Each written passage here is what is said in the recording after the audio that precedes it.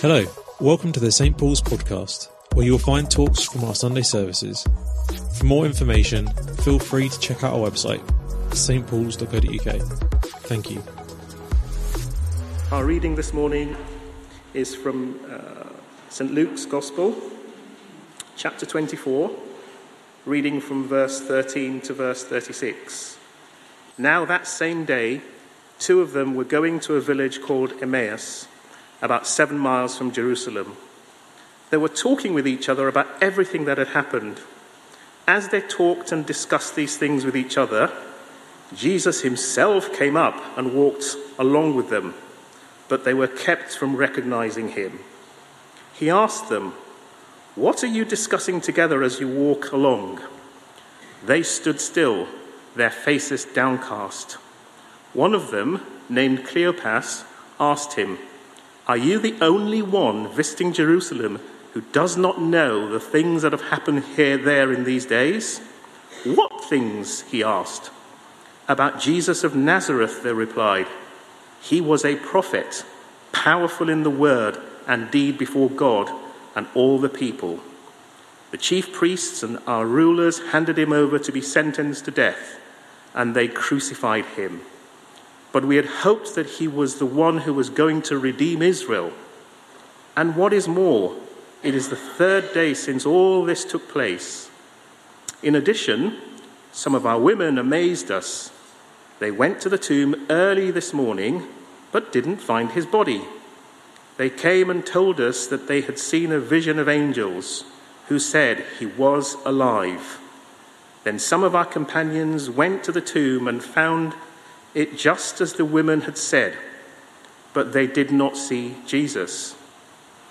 He said to them, "How foolish you are, and how slow to believe all that the prophets have spoken. Did not the Messiah have to suffer these things and then enter his glory?" And beginning with Moses and all the prophets, he explained to them what was said in all the scriptures concerning himself. As they approached the village to which they were going,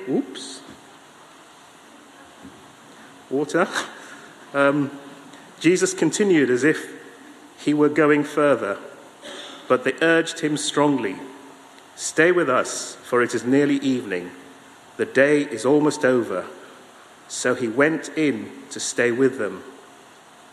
When he was at the table with them, he took bread, he gave thanks, he broke it and began to give it to them. Then their eyes were opened and they recognized him, and he disappeared from their sight. They asked each other, "Were not our hearts burning within us while he talked to us on the road and opened the scriptures to us?" They got up and returned at once to Jerusalem.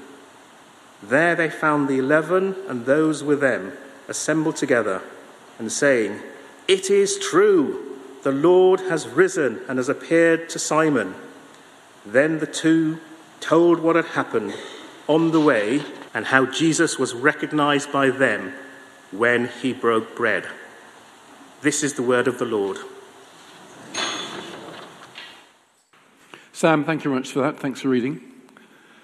Please do keep that passage open. We're going to focus on verses 25 to 35. My name's Mark. For those who don't know me, I'm one of the occasional preachers here, so it's lovely to be speaking with you. Let's just open in prayer.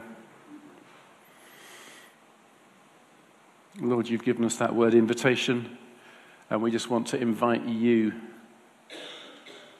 to be with us because we want you to reveal yourself to us just as you did to those disciples. Lord, may your word and your spirit burn in our hearts, and may you transform us for your glory and your Father's glory and our Father's glory. Amen. So, how do we cope in times of stress, in times of pressure? How do we cope with disappointment? In whom or in what do we really trust? I've been pondering these questions in the light of the devastation that we saw in Malawi when Cyclone Freddie passed through, and some of the people who are in the areas we work in with our charity, just seeing what they went through. How would I cope if my house fell down? We have got this horrific picture of two ladies standing by their front door. There's the door and the door frame. That's all that remains of their house. How would I cope? I'd lose all my belongings. What if I'd lost loved ones in that tragic mudslide? Just after the mudslide, we went to one of the makeshift camps that was being used for some of the survivors and the people who'd been displaced, who'd lost their homes. It was really very difficult. We took some giant cooking pots because they had food but didn't have anything to cook for that number of people. And we just tried to share some of Jesus' hope and to pray with some groups. But it was really hard and really awful to speak. We went to one room and there was this group of children who didn't know where their parents were. Maybe their parents weren't even alive. We spoke to some men who were incredibly downcast and depressed. And then went into a third room where there were a group of women and young children, and we spoke to them, and they responded by praising God. So these three rooms, such different responses, but the same event. As I've been pondering these questions of how I cope with stress, with pressure, with disappointment, and who I really trust in. And these obviously are questions that are pertinent to us, but they're also very pertinent to this passage and to these two disciples, Cleopas and his friend. You see, because the church has told and retold the Easter story for nearly 2,000 years. And, it's wonderful, it's good news, it's great, it's amazing. But every time we tell it, when we hit the bad bits, we know what's coming next. This passage refers to the first Easter Sunday. This passage refers not to a day that wasn't known as Good Friday. It was just known as that's when they crucified our Saviour. So if we think about what's happening here, these two disciples are going through the most traumatic time. They are massively stressed. They are completely bewildered. They are completely disappointed. I mean, these two, they were Jesus' followers. They've seen him healing people. They've heard his teaching. They've heard him talk about his forthcoming going to Jerusalem. I'm going to be killed. I'm going to rise again on the third day. He's heard that. They saw him raise Lazarus from the dead. They know he can do these things. Maybe they were even in the upper room on Thursday night when they had the supper. And once again, he talked about, this is what's going to happen to me. Maybe they were there later in the evening when fear fell on all the disciples and they all ran away. Did they experience the sight of Christ dying on the cross? Did they see the limp, broken, lifeless body put in the tomb just before sunset, just before Passover started on the Friday night? They see the guards being posted by the temple rulers so that everyone has to stay away. And they'd heard, it says in the passage, they'd heard about, on Sunday morning, this thing about an empty tomb. No guards, they run away. And a vision of angels. Jesus is risen. This is all going through their heads. This is all happening in real time as Easter Sunday, the first Easter Sunday, plays out.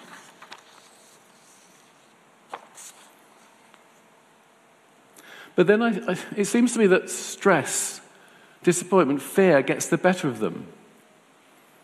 Because they wander off to Emmaus. Why would you leave Jerusalem at that precise moment in time? Wouldn't you want to stay? Wouldn't you want to see how events play out? Why wander off to some place 7 miles away? Well, because I think they were completely addled. They didn't know what was going on. They just walked away, and then this man catches up with them, starts talking to them. only guy in this whole city who doesn't seem to know what's been going on. But he sees their confusion. He sees their depression. And so they explain everything they knew, maybe hoping they'd get some sympathy from him. But instead they get, how foolish you are. How slow to believe all the prophets have spoken. Probably not the response they were expecting. Now, it's definitely a harsh rebuke. It's definitely a fair rebuke. I mean, Scripture did explain what was happening, and Jesus had forewarned them. But they clearly didn't believe, either of them, because they wouldn't be wandering off to Emmaus if they'd believed it. But when this man says, but did not the Messiah have to suffer these things and then enter his glory? Then you can see they're hooked. They hang on his every word. It's a big challenge for me, but interesting. Isn't it interesting when they accept the rebuke rather than fighting it? That's what I normally do. Then they receive this most amazing revelation and teaching. We don't know exactly what Jesus said, but we do know that Scripture is replete with these references to the Messiah, the need for him to die for our sins, and his resurrection. Let me just pick a few bits and pieces. So 13 centuries before Christ was born,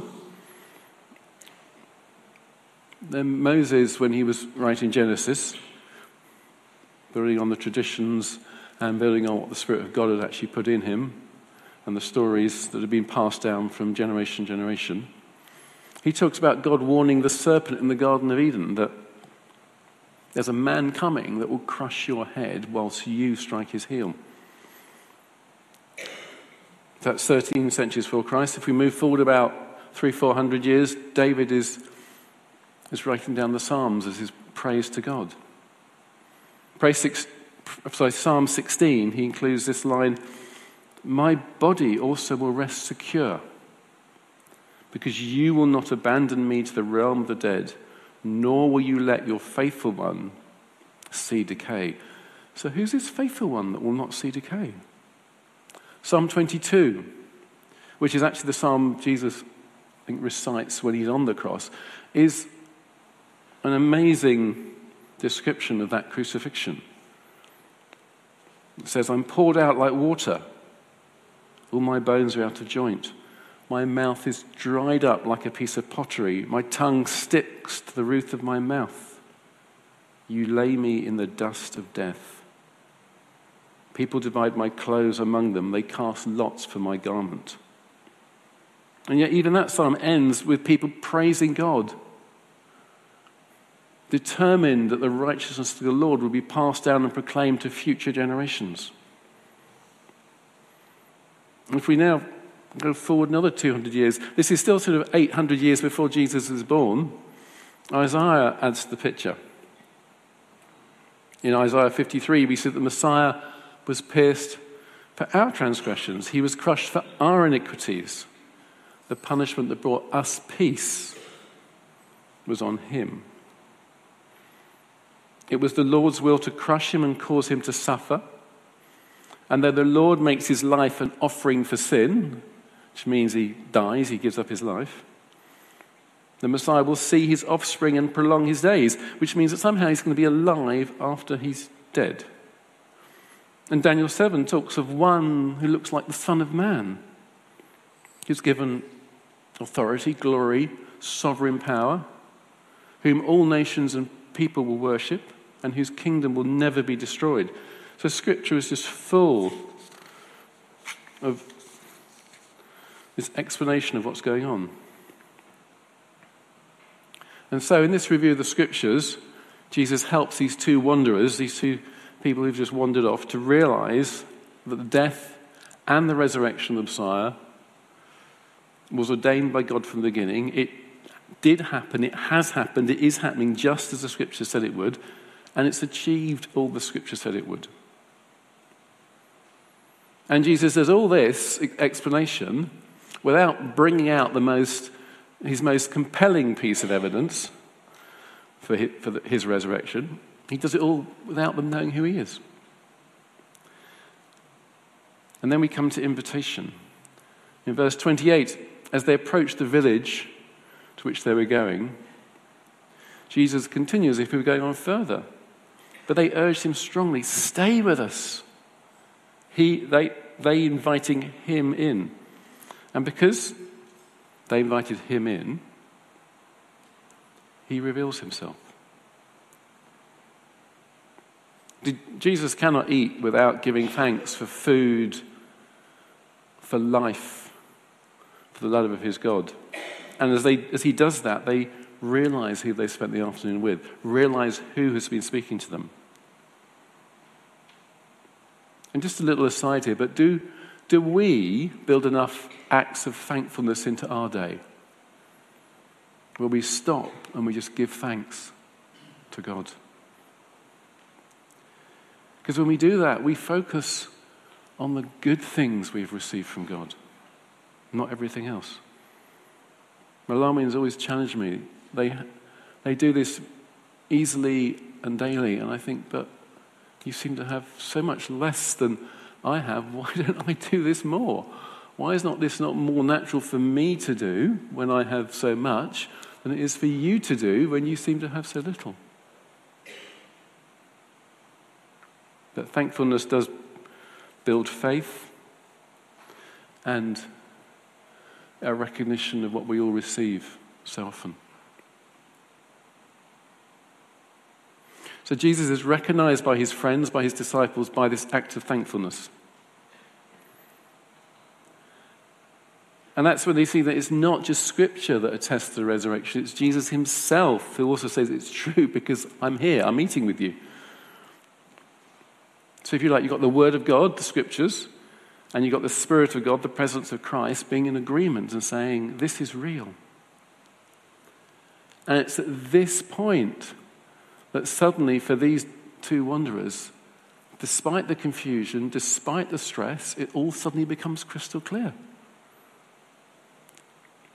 And they say to each other, well who else explains the Scriptures this clearly? Who else makes our hearts burn with the love of God? It is him, it's Jesus, he's risen. We can't keep this quiet. We need to tell those guys back in Jerusalem. Let's go. And given probably what the road was like, it's a bit of a dodgy journey. It's probably dark by now. Okay, it's a full moon because it's Passover. Most people would not have undertaken that journey lightly, but they had to. They were compelled to. So they returned to Jerusalem full of hope. They want to tell all the other disciples what they have experienced. And when they eventually get there, they meet the 11 and a whole bunch of other people saying, the Lord's risen, he's appeared to Simon. And then they're all talking about, well, this has happened and that happened. And they're amazing. And then watch what happens in the verse just after we finish reading, verse 36. While they were still talking about all of this, Jesus himself stood among them and said, peace be with you. So if we step back, we can see what's actually been happening. All the disciples are supposed to be in Jerusalem, waiting. These two decide to wander off somewhere. So Jesus goes after them.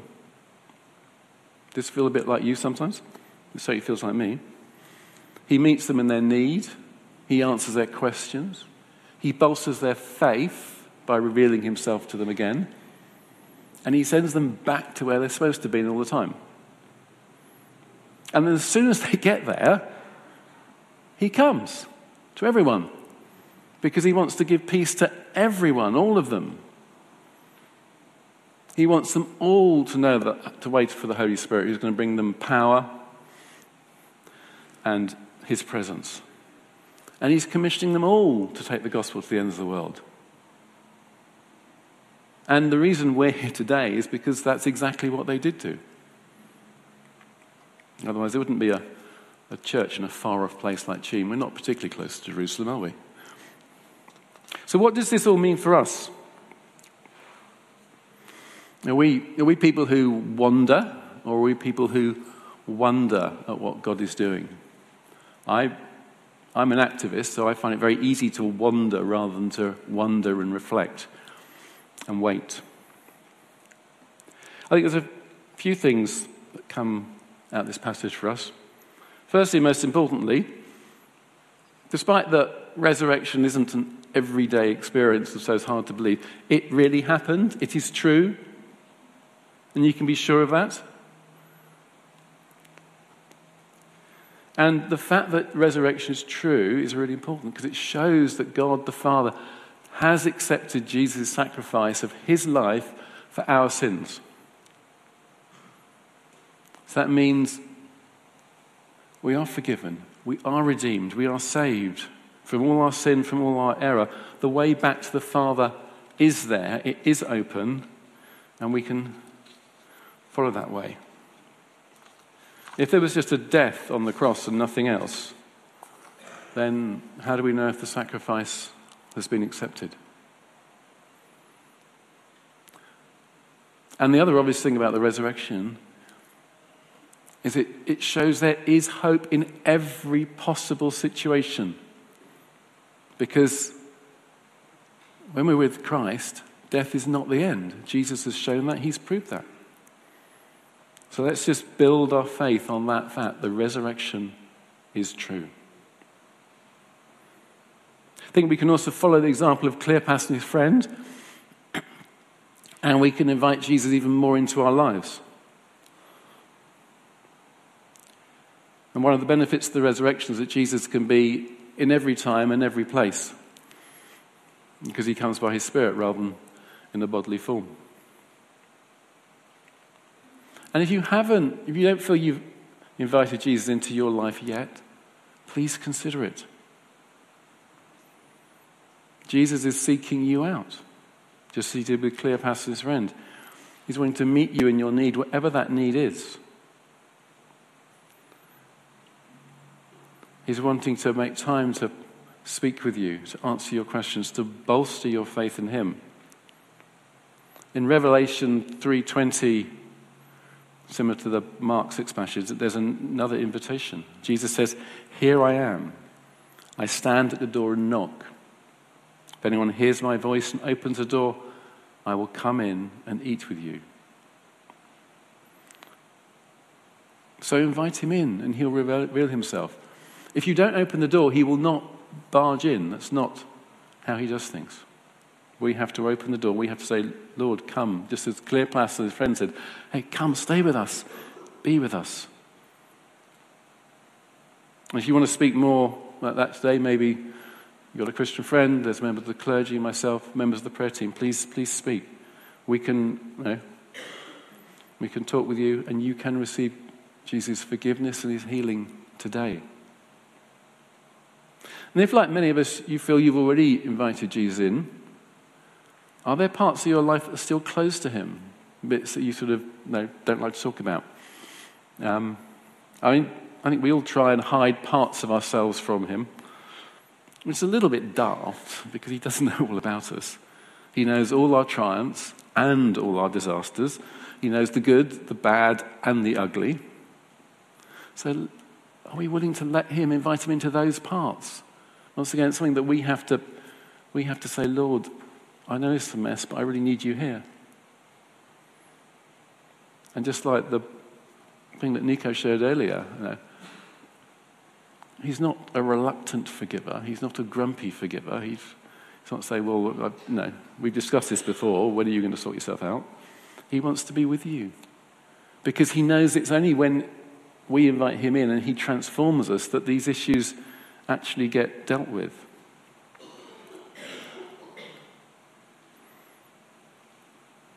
And then Cleopas and friend, didn't you feel the fire burning? So do we want our hearts to be set on fire again by Jesus?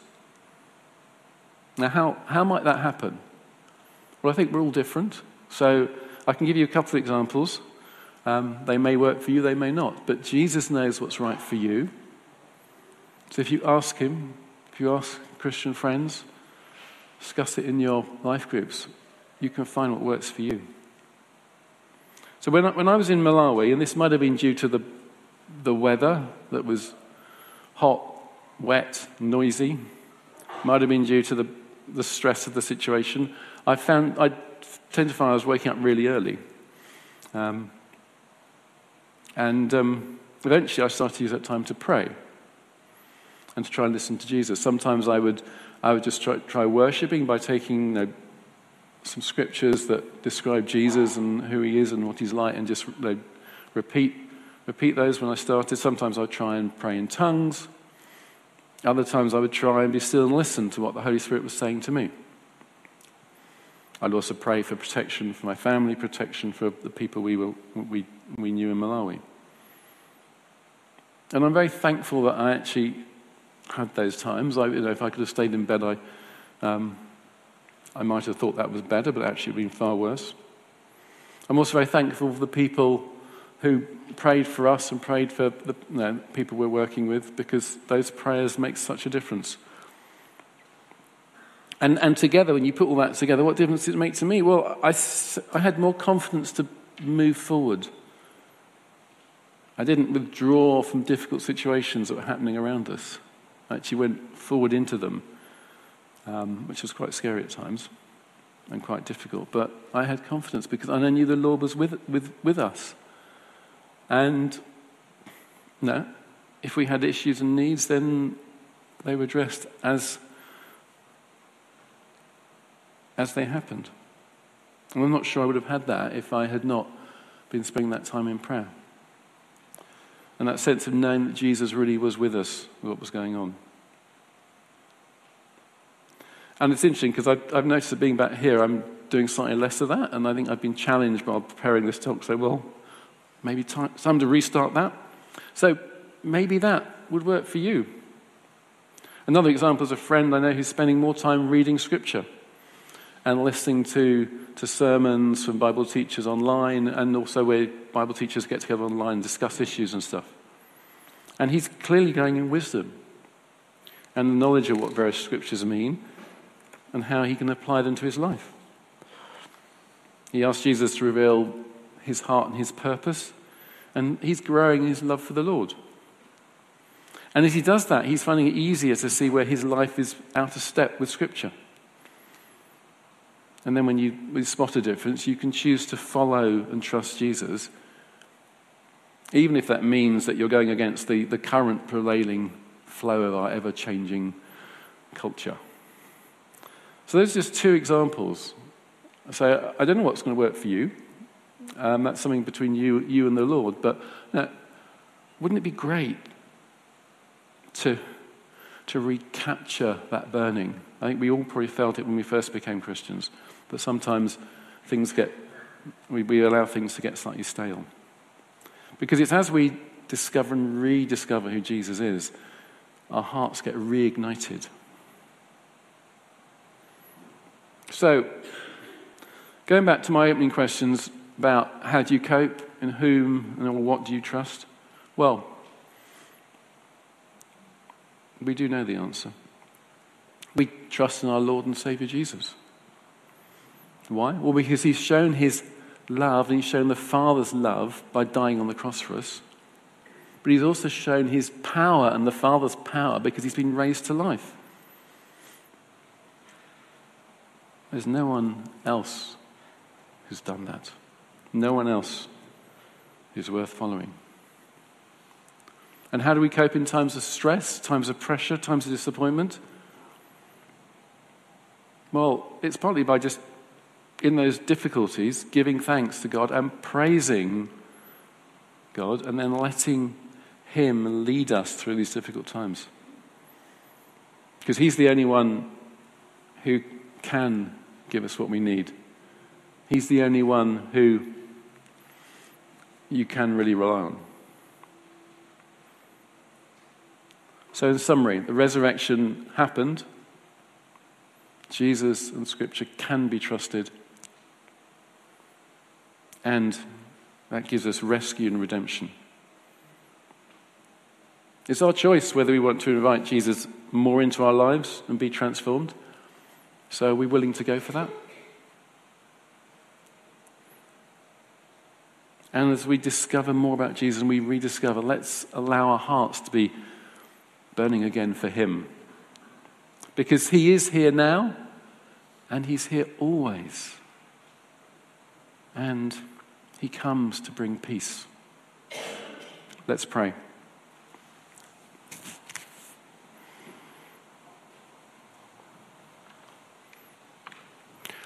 And we'll start with a time of quiet so you can just speak to Jesus in your heart. Say whatever you want to say, whatever's on your heart. And we'll also give him space to highlight things for you, things that are relevant for you,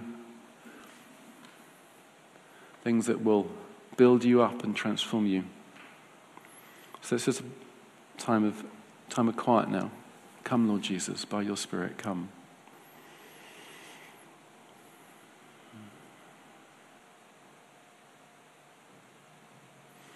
Lord Jesus, thank you that you died for us. Thank you that you rose again. Lord, we want to invite you into be part of our lives so you can transform us, so we can become the people you've made us to be, your people, following and trusting in you.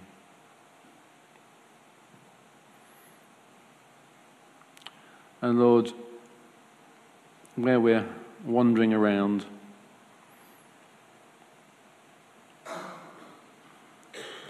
change our wandering into wondering at your love, your perfect love, your amazing love and your power and all that you can do in us and through us. Lord, we want to invite you to be our Lord, and we can be your followers. Lord, may our hearts burn with love for you. And thank you, Lord, that you give us your peace. Amen.